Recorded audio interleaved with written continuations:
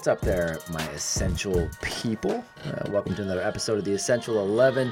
And as always, we are brought to you by Acton Academy and Acton Academy Placer. Had a lot of fun on this episode here. Today's guest is a man by the name of Connor Boyack. So Connor had served as president of the Libertas Institute, which is a Utah-based think tank focused a lot on property rights, personal freedom, free markets, justice and due process, limited and open government, things like that. But in addition to that, he's also the author of what is now 11 books called the Tuttle Twins series. Amazing books. We have them here at our Acton library. I have copies of 10 of the 11 at home as well. The 11th just came out, so I'll be grabbing that one as well. So super interesting conversation. Really, really smart guy. And as you'll hear, a whole lot of mutual friends too. So enjoy this episode with Mr. Connor Boyack. And we are live with Mr. Connor Boyack.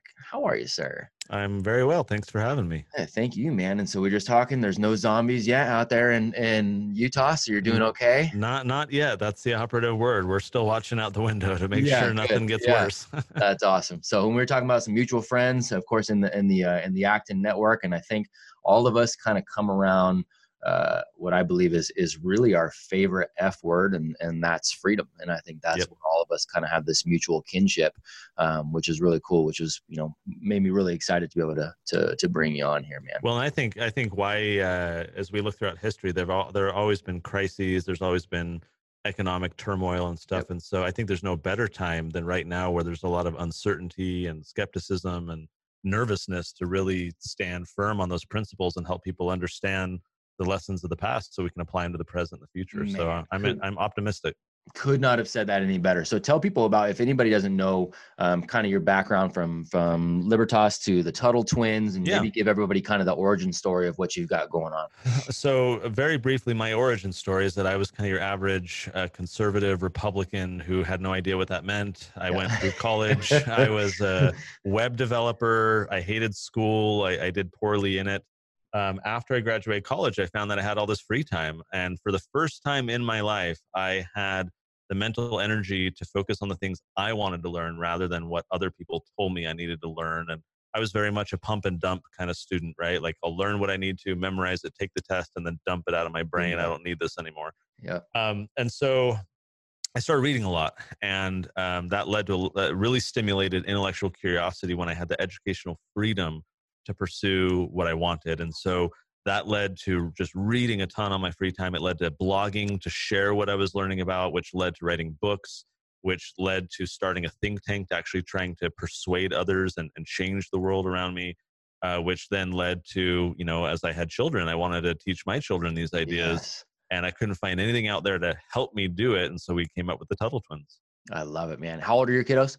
So they are now 10 and 8. They were 5 and 3 when we got this, the Tuttle Twins started. When you guys got started. Okay, got it. So, and mine are very similar. So I got 9, 7, and 4. So cool. Very similar age. And all of them have been reading. They've read every single Tuttle required Twins. Reading, right? It's required reading. That's right. And it's required reading. I mean, I couldn't tell you how many parents came to me just even as we started launching Acton Placer too, and said, hey, for, when we want to donate books to the library, and I had probably 10, 12 different parents just right from the get-go say, hey, do you have a set of the Tuttle Twins books in there? Because we need to get that into the Acton library there. That's right. So yeah, it's super cool. And so many people that are so pumped about it, and so many people that I've talked to just from all different facets that, what you said was educational freedom.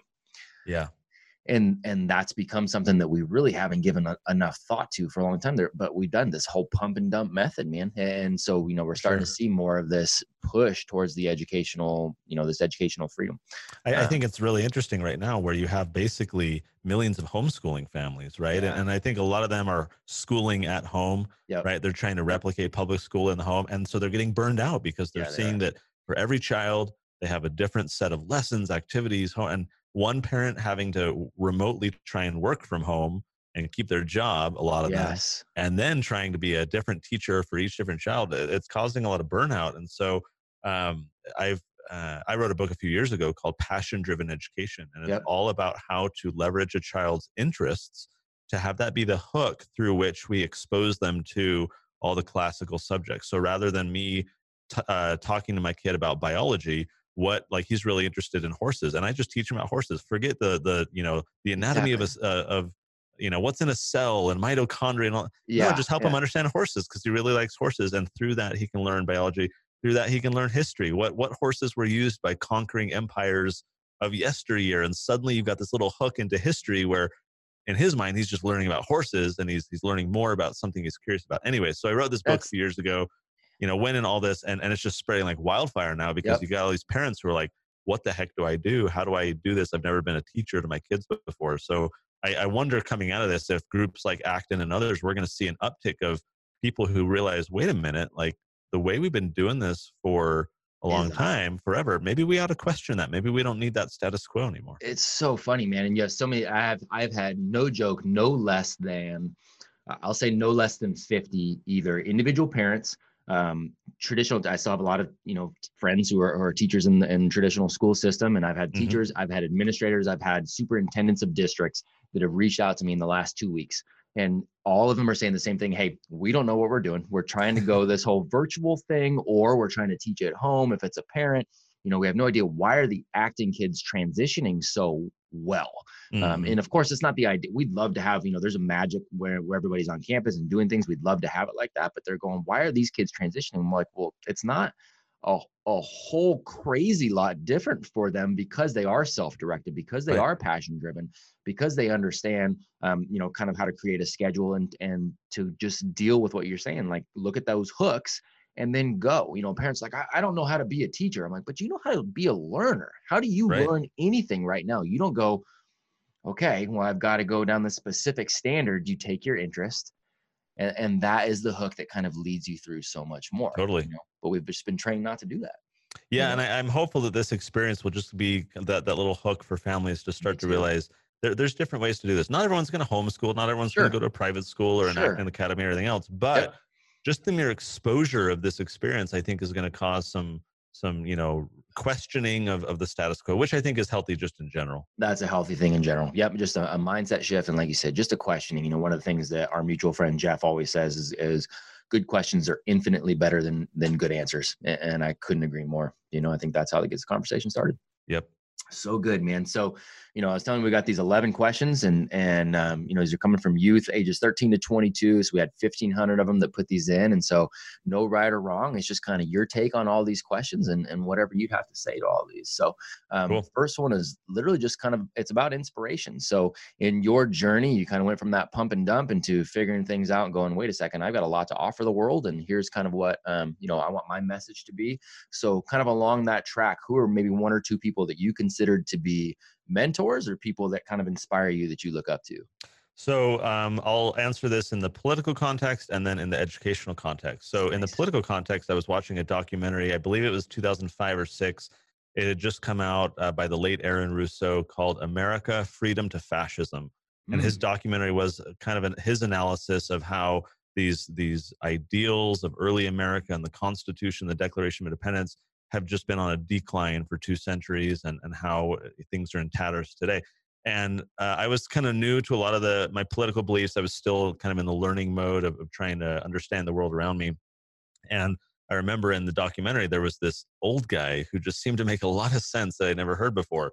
And his name was Ron Paul. And so yeah. I Yeah. Googled Ron Paul and watched a bunch of videos of, he was a congressman at the time. And so I Yep. was watching C-SPAN stuff. I started reading his books, and he introduced me through his writing and stuff to a bunch of other, political and economic thinkers. And so he was kind of my gateway to go down the rabbit hole and learn a lot of this stuff. And so I Yeah. credit Yeah. Ron Paul substantially with my own kind of exposure to the ideas of liberty and helping me get on the path that I am now. In Right. an educational context, I have to credit a lot of this, a lot of my thinking, to John Taylor Gatto. Yeah. So for those who don't know, and he actually just passed away last year, He did. John was a public school teacher for nearly 30 years in New York. And he was kind of a different thinker, and he would do things a bit differently in his classroom, but it was all in a public school context. And he was an award winning teacher. He got New York City Teacher of the Year. In fact, the very year in which he wrote, when he was awarded the New York State State Teacher of teacher. the Year of all the public school teachers, he wrote an op ed that year in the Wall Street Journal titled I Quit, I think, in which he lays out all the problems with public school, how he's been trying to work from within the system, but how inevitably he thinks that he's harming more children. He and the system he's a part of is, or was a part of, is harming children more than helping them.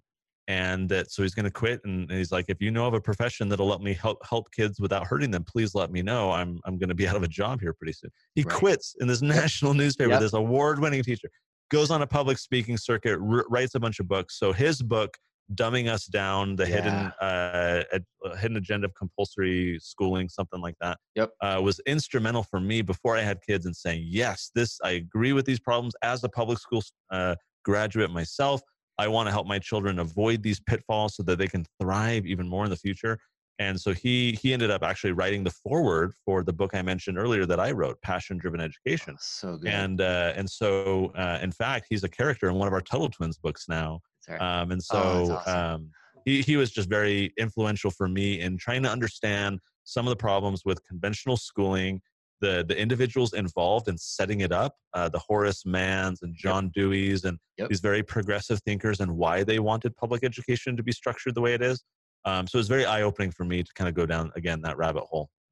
One of our mutual heroes right there. Dumbing Us Down, Weapons of Mass Instruction, 7 Lesson School Teacher. I mean, so many things that he wrote when, I was kind of going through this journey in traditional systems, and I was in the public schools and public school teacher, public school administrator, and going, man, okay, this is not connecting. This is not about kids. I'm making an impact here, but I'm being told I've got to do this, and these things aren't matching up, right? And so went to the private sector thinking that that's better because we can make our own rules, and realizing that they traditionally just kind of copy what's going on in the other traditional system, and so that's when I really found JT's work and started going down that rabbit hole. And that was, he was one of the people that was very instrumental for me too, of stepping away.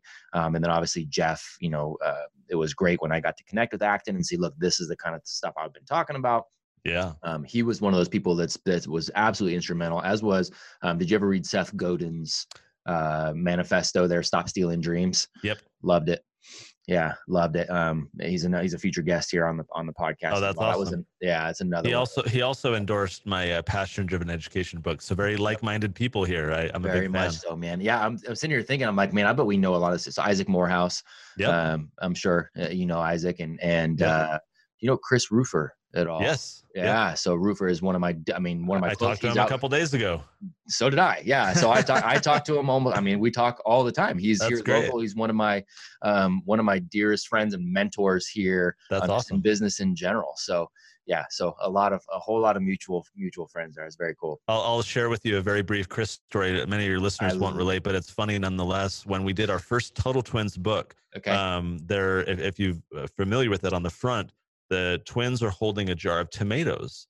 And it's part of the story where it's kind of an object lesson, and tomatoes are part of that story. Well, I was at this conference and someone walked up to me and he says, "Hey, why did you put tomatoes on the cover?" I'm like, "Oh, it's just what we thought of as part of the story." He hands me a business card that has tomatoes on it. And he's there you go, I think you want to talk to my boss, Chris, So that's how we kind of struck up the relationship, was because of mutual love of tomatoes. For those who don't know, Chris Roofer is a very successful tomato grower and producer out in California, and a very good friend of Liberty. So small world. Very much so. Yeah. And he's just a great guy. He actually was one of the first people that I talked to when we were getting Acton up and running all together, and sat down and had lunch. And so this is 4 or 5 years ago, and just struck up a friendship now. And cool. And he's been an amazing mentor, an amazing partner here for what we're doing at Acton too. So yeah, an amazing guy. How cool, man. I love that. So question number 2 goes into the concept of self-confidence. And that's obviously something on the mind of a young person, especially on the younger side, as they're trying to figure out, who am I, and kind of going through all of this. And so what's kind of your journey through, you said you're kind of this pump and dump and kind of like, I'm not really, digging school. Kind of went and figured out, okay, educational freedom. Now I'm starting to see who I am and what I want to do. What does the kind of the confidence journey look like for you individually, as far as self-confidence? Is that something you kind of always had? Is it something you had to develop? Is it something you feel like you currently have? That's a great question. I think when I started blogging about what I was learning when I was going through my own kind of path of discovery, it was really an outlet for me just to share with others what I was learning. But I wrote very poorly. I didn't know how to write persuasively at all. And what did it for me was when my blog started to get a readership, when people started paying attention to what I was writing, saying, oh, hey, that's interesting, share more, I look forward to your next book review, or Yeah. we would debate something. And as people, I mean, social media is a great help with this now. Sure. You basically have the ability to immediately publish your thoughts to the world, which can be very daunting. And for me, it was a feedback loop where I would publish this stuff and I would get people push back. And it's against resistance that we form muscles, right? Like if we're Love just that. apathetic all the time, we're never going to develop strength. And so the fact that my blog, a decade and a half ago, started to get dialogue and debate, this was before Facebook debates and everything else. Yep. We had these discussions going, and I realized people were poking holes in my arguments. And so I started to have to discover what are logical fallacies, right? And like, Yeah. how do I counter this, and how do I better explain what I'm trying to do? So what I'm trying to say is, when my thoughts and opinions were subject to scrutiny, I went through a period of internal kind of reflection and development where I started to have to really focus. In school, I never had to do this, right? Like, you were Right. never really challenged. They would pat you on the head. Great, you filled out the form, you wrote an essay. The teacher isn't going to attack you or criticize you. Right. Maybe they'll correct a few things with a red pen, but off you go to the next assignment. Yep. So I never really had that experience of having to defend my ideas, having them subject to others, like a clash of ideas. So when I got out into the quote unquote real world and I experienced that, I realized, oh my gosh, I need to like learn how to communicate better. I need to learn how to have more confidence, to your point, Yeah. in the ideas that I believe. Am I really correct here? Or are these ideas really correct? Can I be confident in these ideas? And so not only my ability to communicate the ideas, but I had to go study economics and politics and philosophy and all these things. What was nice for me is I had the motivation to do so, because suddenly I was confronted with a different idea that clashed with my own worldview or appeared to undermine my argument. And so I was now personally motivated to go dig in and find, well, are they right? Or is the data that I had right? Or what's the difference here? And so it was really just being able to have that debate, discussion, dialogue So good. that encouraged me to go strengthen my Yeah.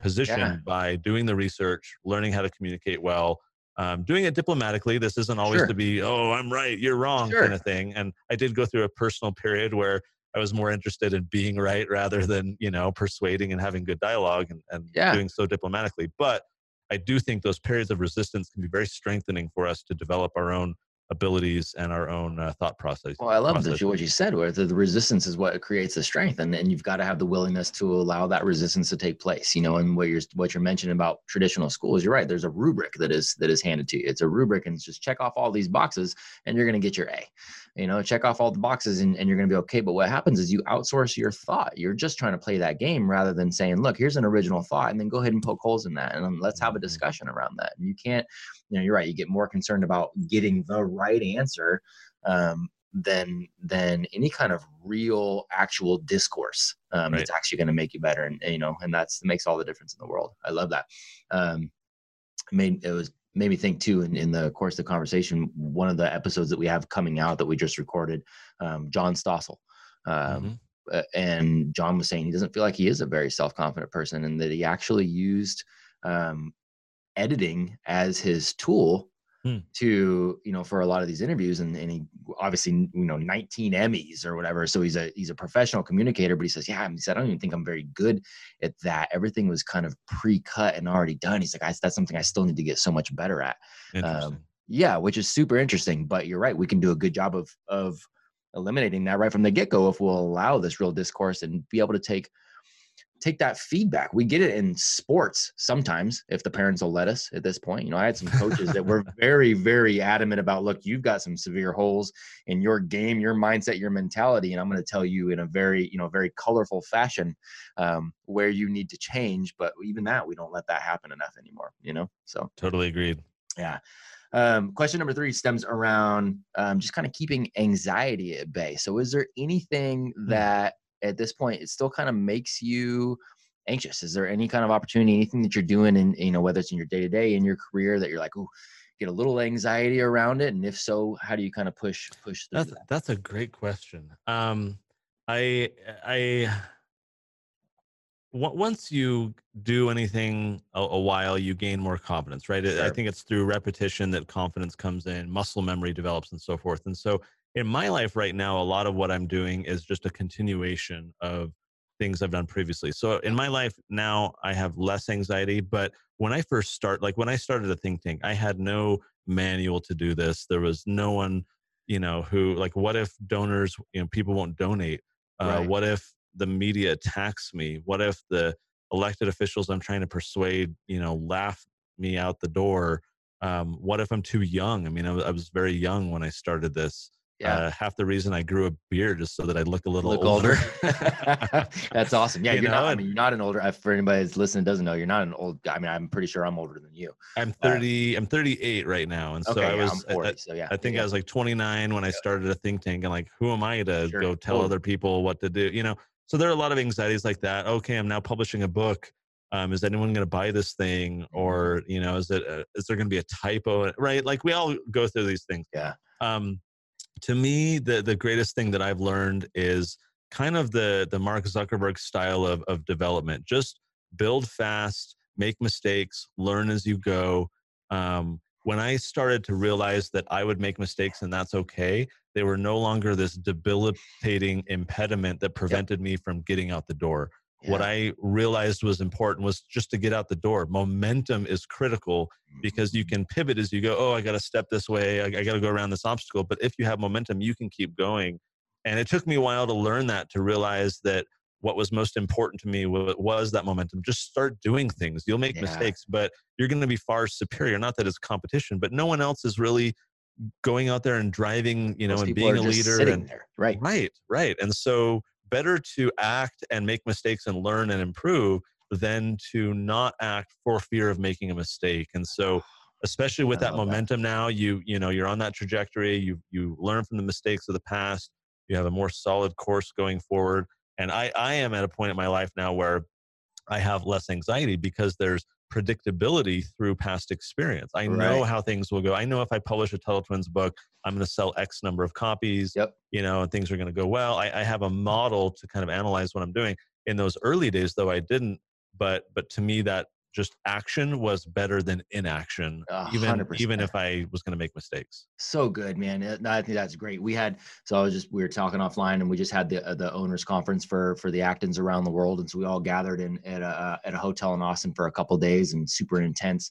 2 days, and you come out of there, and your brain feels like a blender. And but I mean, but it was fantastic, and we were just talking about how to create more flagship um, locations. And so what we just mean by flagship locations are just locations that are really shifting the culture, in the proximity around them. They're really getting people to take notice of what Acton is doing and what we're talking about and kind of our principles Yeah. in general. And I was super honored by Jeff to be able to be asked to keynote the conference, and so Oh, I got to nice. keynote that and kind of talk to that.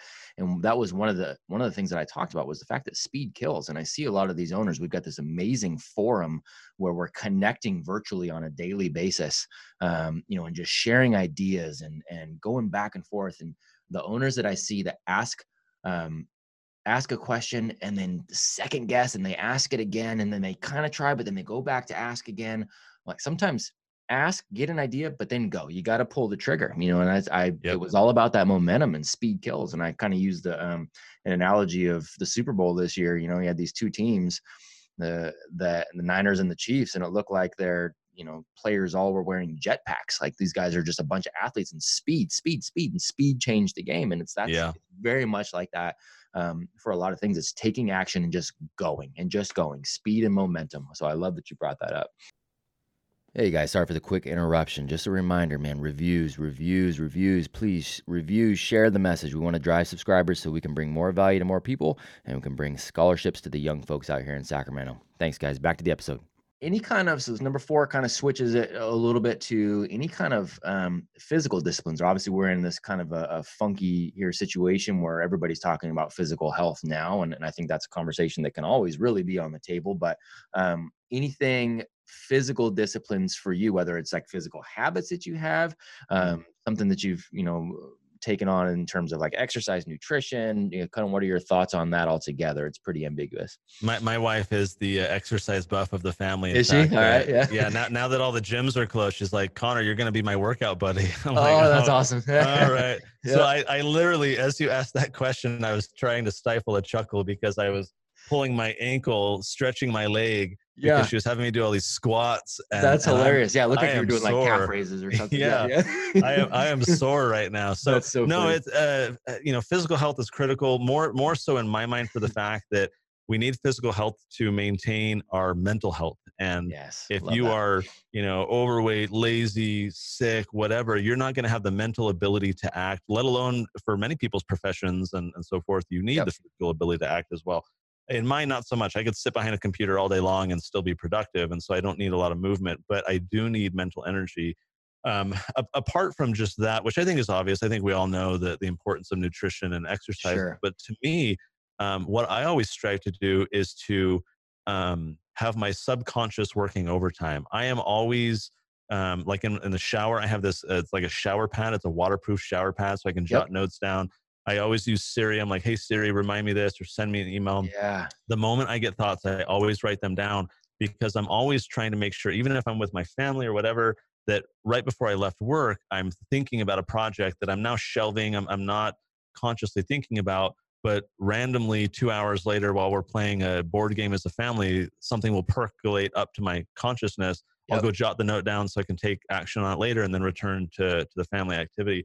And so in my mind, what I have found the most productivity in is, and it actually has come through a sacrifice. A lot of people have the quote unquote work life balance, and part of life is all their different hobbies. And that's fantastic. I'm not here to knock any of that. Sure. For me personally, what I have, the way my, life and personality is structured is, I've basically sacrificed everything else to focus full time on doing what I do now. It is my passion. It is my love. Apart from family, church, and all the other kind of typical obligations, Yep. I don't really have many hobbies. I don't spend a lot of time playing video games. I don't, go to the movies a lot. I Yeah. don't go, watch a ton of sports. I want to make sure that all the free time I have, reasonably so. Obviously, you can burn out, but Sure. I dedicate as much time as possible to the cause of freedom, to free markets, to writing these books, to connecting with people.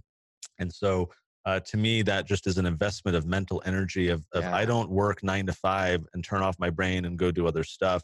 To me, it's a life calling, what I'm Yep. involved in. And so I want to make sure that I'm pursuing that accordingly and treating it as if it is a life calling, since that's how I consider it. And so that does come through sacrifice of some other things. But I think the things that we do sacrifice for, we can be richly rewarded because we are applying ourselves in such a So true. dedicated fashion. So true, man. I love that you said that. Again, there's a lot of like-minded. I mean, that's exactly, I feel like I'm on a mission with what I'm doing. And so free time ends up being everything to perpetuate this mission. Yeah. Fully get that. And so talking about kind of free, this is actually a great segue into number 5 too. And, you mentioned free markets, and obviously that's, an underlying backbone to what we're talking about here in the Total Twins books. And so the question number 5 really stems from the fact that the youth are saying, look, we're not getting real world financial advice, and especially not good advice in traditional schooling systems. And so they're saying, hey, whoever the operator is, what is a piece of financial advice that you would give, to the young people 13 to 22? Now, I mean, I think for you, it could be like, hey, take a look at the entire book series. But if you had anything that stuck out, and we just read, what did we just read? Yes, it was either yesterday or the day before. We read Jekyll Island.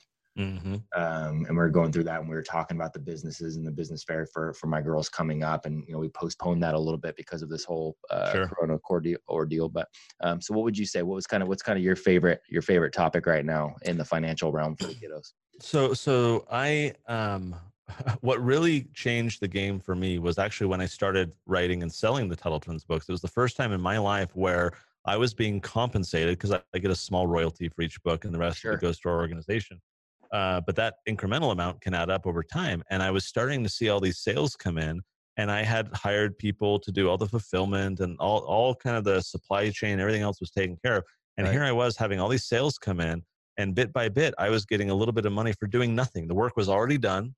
It wasn't the hand to mouth hourly wage. I had been, every teenage job. I worked at Einstein Brother Bagels and Target and everything, Yeah. all your rite of passage, you're earning, $8 an hour, $10 Yep. an hour, whatever. And it was the first time in my life where I realized the power of passive income. And so what I'm trying to teach my children right now is finding little things that they can do that can generate passive income. It's a little e-commerce business. It's, like a thought commerce thing. You write a little ebook, teach other kids how to start a business. You write an ebook and you sell it for $5, and Yep. that gets out there and you start making money when the work's already done. So in my life, as I look back, the lesson that I want to give to Connor earlier on is, we have far more freedom, far more ability to act and do the things we want to when we are financially independent, when we have the ability to diversify our income. And so many people grow up thinking it's 9 to 5, it's hand to mouth, it's paycheck to paycheck.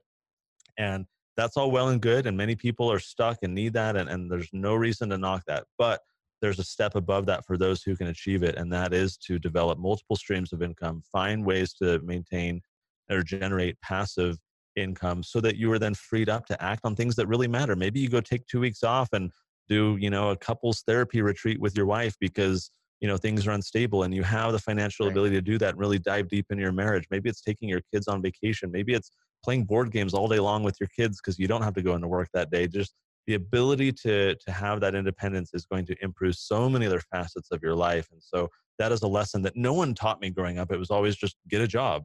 Yep. And now for the first time, I'm saying, holy cow, like making money without having to do any work It's along the way is just phenomenal. And kind not a of a lot of neat people deal. learn about it. Yeah. Yeah, I remember. I mean, really, I think Rich Dad Poor Dad, right? Kiyosaki. I mean, Yep. that was really the first time that, because again, same thing. I'd never been really exposed to that. I had a couple friends growing up who their parents owned businesses, and I'm like, oh, cool. You guys obviously have a lot of money, and it doesn't seem like you ever go to work, but it still never, it still never struck me. Doesn't click. Yeah. Yeah, and until I read Robert's book, and I'm like, okay, I get that, and it was cool.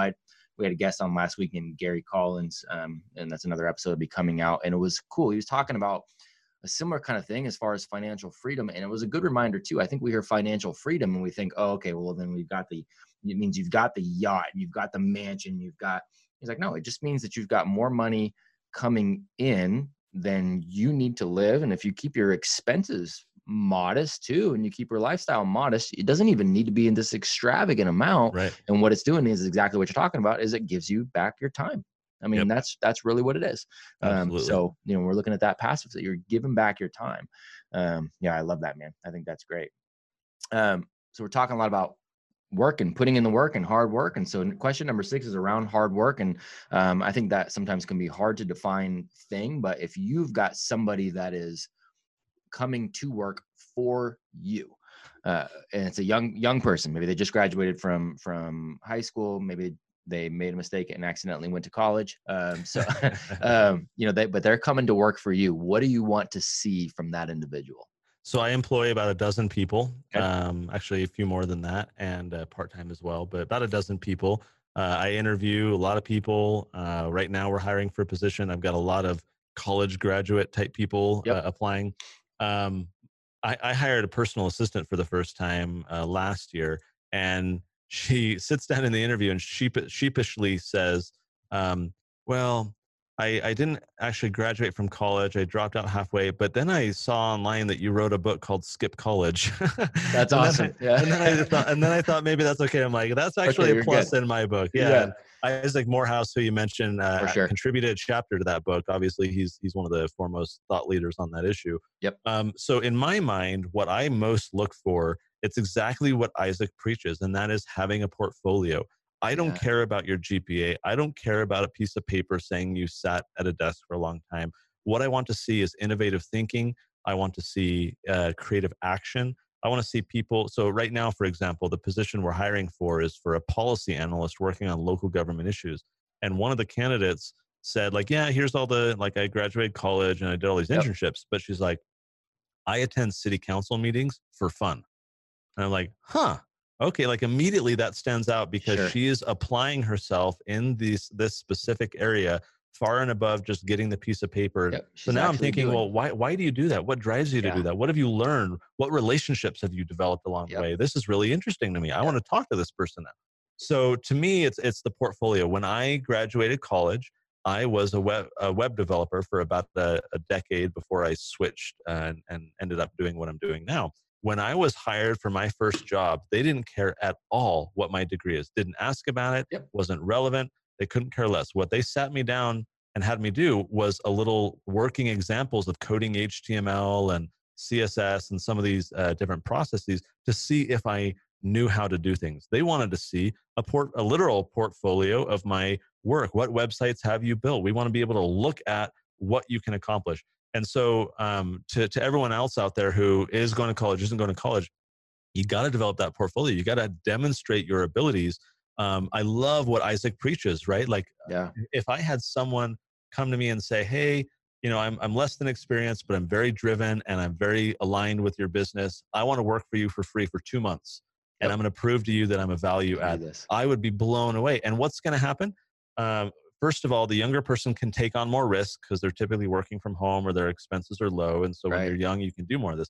They come on board, they start working and creating value. They start developing institutional knowledge, and then that creates pain for me as an employer. What do I mean by that? I mean, it would be painful to let that person go at the end of their 2 month Exactly. unpaid whatever and have to hire someone else, And start. interview Yep. people, Yep. put out, filters. I don't want to do any of that. That is painful. I have other things to do. So this person has now privileged themselves in my mind, provided that they follow through and they're competent and so forth, right? Exactly. All of a sudden, like, I'd be stupid not to just give that person the job and let them keep. They've got relationships with everyone in the office. Yep. Everyone loves that. You know what I mean? Like, that is what we need way more of. And so any young person would be crazy not to pursue that recommendation and exploit that time in your life when you can take on more risk. And Isaac's full of good ideas. Go read all of his stuff. You can grab Absolutely. our book, Skip College. His chapter Yep. in there is phenomenal, with really just kind of a guide plan. Like, here is specifically what you want to do. You want to email these people. Here's what you want to say. Here's what you want to plan to do. Here's how you follow through. And it's just a literal guidebook for young people to say, here's how I'm going to go succeed in the marketplace. It's brilliant. It is absolutely brilliant. And I've read it, and it's great stuff. And I fully believe that, as students that are coming through any of the action programs, we have kind of this apprenticeship badge. It's a literal 100-page process of things to go through and read and to understand, but then to start to apply. Same thing as far as getting yourself an internship or an apprenticeship at a very young age. I fully believe they go through that. They go through your book. They go through the understanding of Isaac's stuff. That far and away will set them up. And parents, there's still the parents that are still fearful of things that are coming back. Okay, but some companies still want, they still want to see that college degree. And I'm trying to tell them over and over again, these last 5-6 years, I've gotten to work with about 300 different companies, and working directly either in a keynote fashion or a consulting fashion with these organizations, every organization you can think of under the sun. And what I hear every single time from hiring managers, from CEOs, from presidents, is that they do not care if they can see what you're talking about. If they can Mm-hmm. see the work, they literally use the degree thing as a filtering mechanism, right? Right. Instead, outside of the area of medicine or whatever that you have to have that for legal reasons, they use it as a filtering mechanism because, again, they want less pain. They want less people to have to sit there and read all. They don't want to do that. They don't want to take the time. It's a waste of time. If they can see something like that, far and away, they want to do that and save themselves some time in the process. Exactly. Everybody does. I think that's great advice, man. So question number 7 is around discipline. So Jocko Willink says discipline equals freedom. It's one of our favorite sayings in my personal household. So what is something that you either developed discipline around in the past, or that you're currently developing discipline around doing? And it's something you didn't want to do or don't really want to do, but it's something you need to do to get to where you want to go. That is a great question. For me, it is writing. I want to always be writing because writing is the driver for me to be thinking. Yeah. If I'm writing, if I know that I've got to write a blog post or an op-ed or in my journal or whatever it is, it's always driving me to be curious. Like, well, what should I be thinking about? What should I be focused on? What personal habits do I need to be improving? What's happening in the economy that I need to be talking about? Who do I need to help that I need to send an email to and take some time to write a thoughtful handwritten letter to someone? If I'm always producing, that means inevitably I need to be consuming. And it's driving me to be paying attention to the world around me, paying attention to the needs of others, thinking about how I can be a positive influence on the world around me. And so to me, it's always driving output. It's always making sure that output is motivating me to be paying attention and reading and thinking about the right things so that I can be outputting the right things as well. I love that. I love that. It's kind of, we think about consuming so that we can put out, but you're saying you're putting out, and that's allowing, it's forcing you to then have to consume. And I love that thought. So this actually leads perfectly into the next question too. So as you're consuming, and as we're getting all these messages, paying attention to the world around you, I think, and with the things that you're producing, it's very obvious you're paying attention to human beings, you're paying attention to human nature, you pay attention to trends and kind of historical trends as well, and how people behave. So number 8 is my favorite question that they came up with. So it's all around common knowledge, and it's, what do you think is a piece of common knowledge, something that everybody knows is true, but Connor goes, yeah, but it's not really true. So it's a piece of common knowledge. Everybody knows this is correct. And a lot of times I'll, with our guests, I'll use myself, I'll use Isaac, I'll use the concept of everybody's got to go to college to be successful. Right. And everybody knows that's the truth. And I go, man, that's actually far from the truth. I think it's completely the opposite for most people. So that is a great question. I've got like eight things percolating around my head. I'm trying to figure out which one to choose. Yeah. I would, this one may or may not be on point, but I'm going to share it. So to me, it's this idea that there is wisdom in the status quo, kind of the traditions of our fathers, right? Yeah. We as a society, we like to take mental shortcuts. There's actually a phenomenal book about this called Influence by Robert Cialdini, talking about how we always try and take these mental shortcuts, but because we're trying to preserve the consumption of calories in our brain. It causes us, again, pain. Yeah. We have to expend energy. And so anytime we can preserve energy by taking mental shortcuts, we do that by looking at our peers and saying, what are they doing? Maybe I should just be doing what they're doing so that I don't have to think about it. It's like when election times roll around and I get 38 people calling me because, oh, Connor, politics. Who should I vote for? They don't want to invest the time. So there's this cultural conception of the wisdom of our fathers, the traditions of our fathers, where this is the way things have always been done. And so this is the way things ought to continue to be.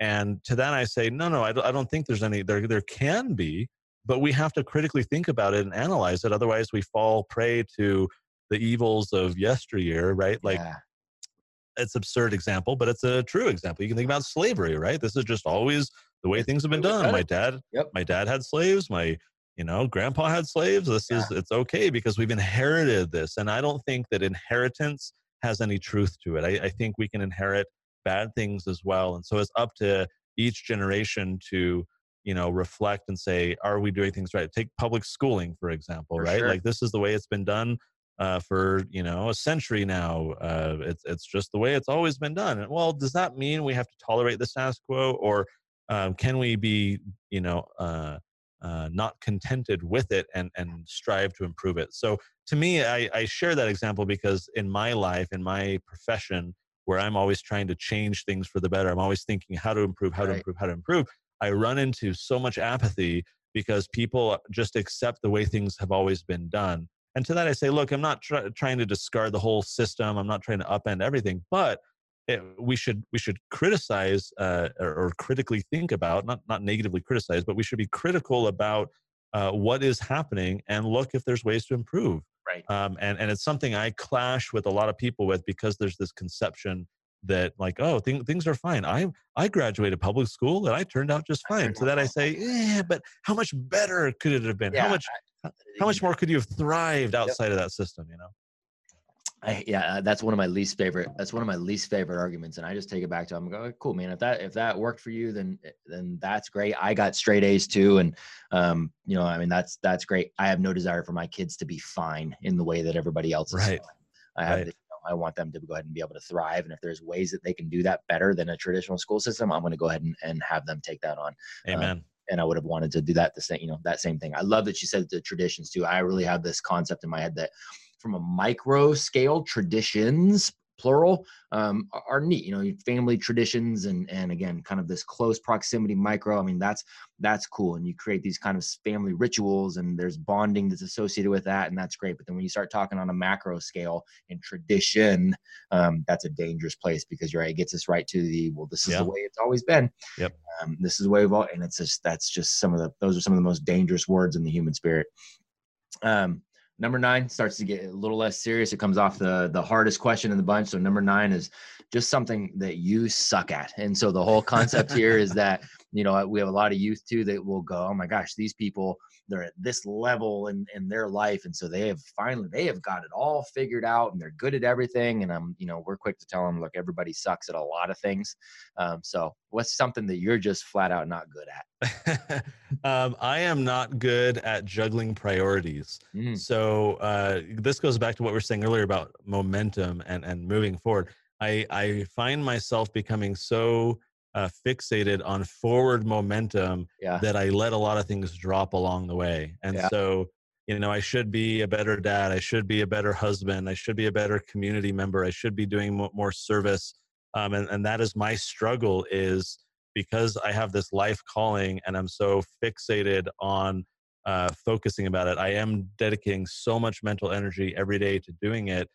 It does become hard to juggle. A lot of people Yeah. prefer the 9 to 5 because it allows them to just have total, carve out time to do things. And so it's a trade-off, right? For Yeah. some people, that's a better decision, but then they miss out on things that as an entrepreneur or as a thought leader or whatever, you can really produce.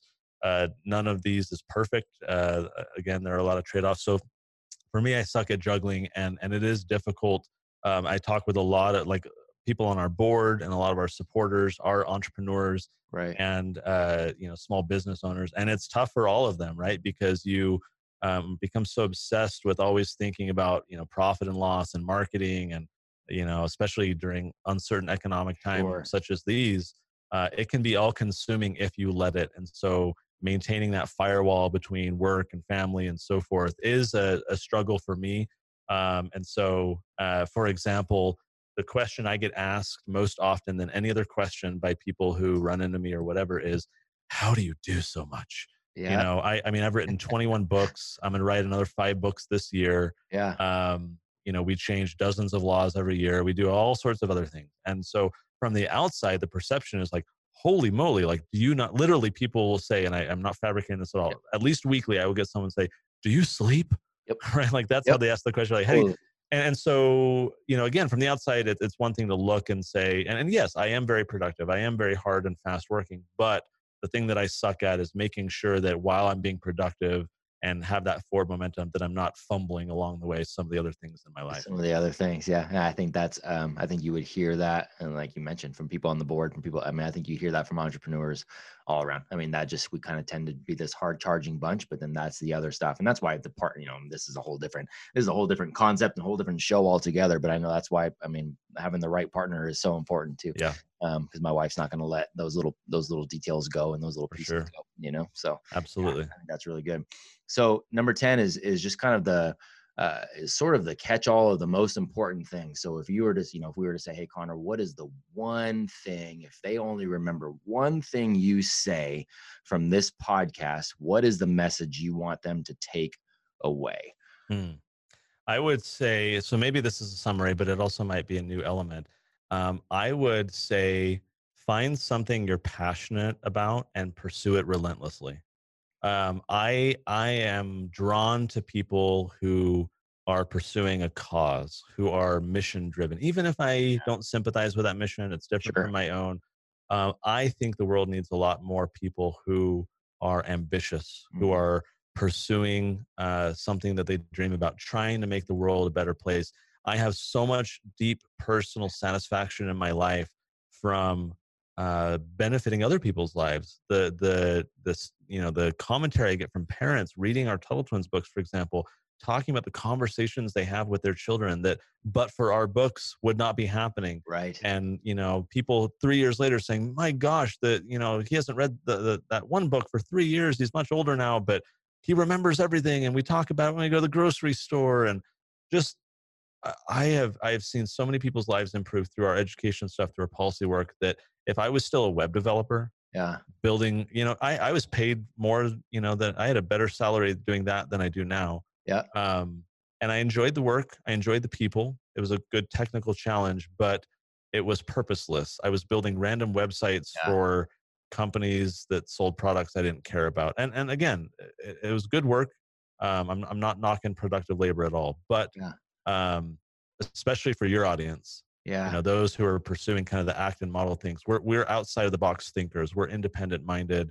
We like upending the status quo and finding a better path forward. And so the earlier in life that you can find what your passion is and pursue it relentlessly, you're going to help so many other people. And through that, you're going to be so satisfied in your own life. So good, man. That mission, and I'm with you. Anybody that's following that mission, whether I agree with the mission or not, when it's so obvious that they're driven by that, there's a level of respect there. And I had a interesting conversation with a gentleman. Um, he's a local guy here, local entrepreneur. He's actually going to be one of our speakers. We're doing TEDx Roseville here in the summer, and he's going to be one of our speakers there. And he's got this super interesting story. And the theme of our whole TEDx is the hero's journey, right? And so, Joseph Campbell's work, and that's obviously ties directly into who we are at Acton. And he kind of had this take on being equally as enamored by the anti-hero, and he used this analogy in the conversation that we were having to kind of explain his point. But he was talking about Batman and Joker, and he's like, if you go back and you watch The Dark Knight, he's like, people want to watch it for Heath Ledger, and that element of the Joker, he's like, you don't have to agree with what he's doing, but you cannot deny that this guy is absolutely committed to that mission, and he's more so committed than more good people who say they're committed to something. He's actually living and breathing that, and you've got to have a respect for that. And it's kind of this anti-hero's journey. And he goes, man, maybe they're the real heroes that we need to take a look at. And it was a very interesting way to look at it, man. But I couldn't agree more. And that mission-driven person changes the world for better or for worse. They change the world better than anybody else. Well, and especially talking about the anti-hero, if there are enemies out there, there are people doing bad things who are relentlessly pursuing their agendas, and they are not going to be successfully opposed by, summer soldiers, to use Tom Paine's analogy, right? They did not defeat the British army by people who could commit 2 weeks and then, I got to go back home and, look after the family and stuff, right? We need committed people who care about freedom and free markets and personal responsibility and all the rest to counter the very passionate, full-time, dedicated people who are trying to ruin the world, consolidate power, pursue their own agenda at the expense of everyone else. And so if we only commit part-time or as a hobby, I don't think we're going to collectively come out of this on the right side of things, because there are people so organized and dedicated on quote unquote the other side of things. Beautifully put, man. Beautifully put. So the last one, question 11, is anybody else that you would recommend saying, hey, young people, here's somebody you should take a look at, somebody you should be following, somebody you should be paying attention to? And I always pose it as like, hey, if I should invite some other people on the podcast, who would you say it should be? So if there was, you already talked about Isaac Morehouse. He was top of mind for someone I would say as an organization and the people behind it, look into FEE. I think all young people need to be following FEE's website, fee.org. It's the Foundation for Economic Education. They put out a ton of great content for young people, especially to understand, to have a kind of an economic way of thinking about things. And that isn't just, I remember in college, I took an economics 101 class. It was the most boring class that I took. It was all stupid charts and graphs, and there was no connection to the real world. This is not that type of economics at all. This is the economics of why humans act the way they do and making sense of the world around us. And they use like pop culture to kind of analyze things. And it's just, they put out a ton of good content. And so to all your listeners, I would say if they're not already, subscribed to their email, checking out their website, especially during times such as these, there's a lot of good, thoughtful analysis and content being put out there that is going to be very engaging, especially for young people to be reading.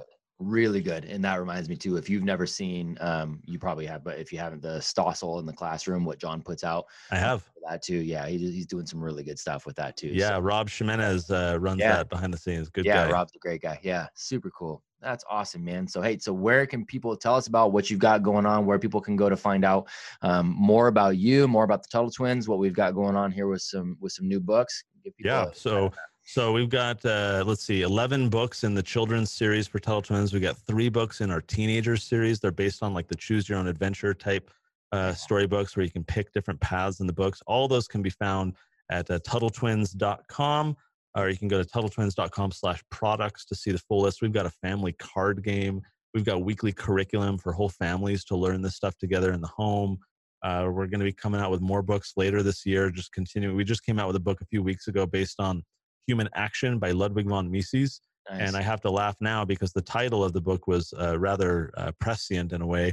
It's called The Tuttle Twins and the Messed Up Market. Oh, there you go. It's all about, literally, it's about bailouts and subsidies and all these things. Timing could not be better. Exactly. So anyone wondering why things are happening the way they are and what to do about them, you can go check out that latest book. I'm easy to find online, ConnorBoyack.com, or just search Connor Boyack. You can find me, follow me, reach out. I'd love to connect with any of your audience and work together. Awesome, man. So good. Thank you so much for taking the time, man. Absolute pleasure. I was pumped to get to talk to you, and this is, even better than I thought it would be. So I very much appreciate you taking the time. Thanks for the invite. I appreciate it. So there you go. The hubby, the dad, the author, the all-around good guy, Connor Boyack. Hope you enjoyed it. Please, if you did, feel free to share. Please feel free to review. Just spread the word. And again, everything that you're doing here to spread the word just helps all of our kiddos here at Acton Placer and just kids here in the Sacramento area. So appreciate you all listening. We will catch you next time on the Essential 11.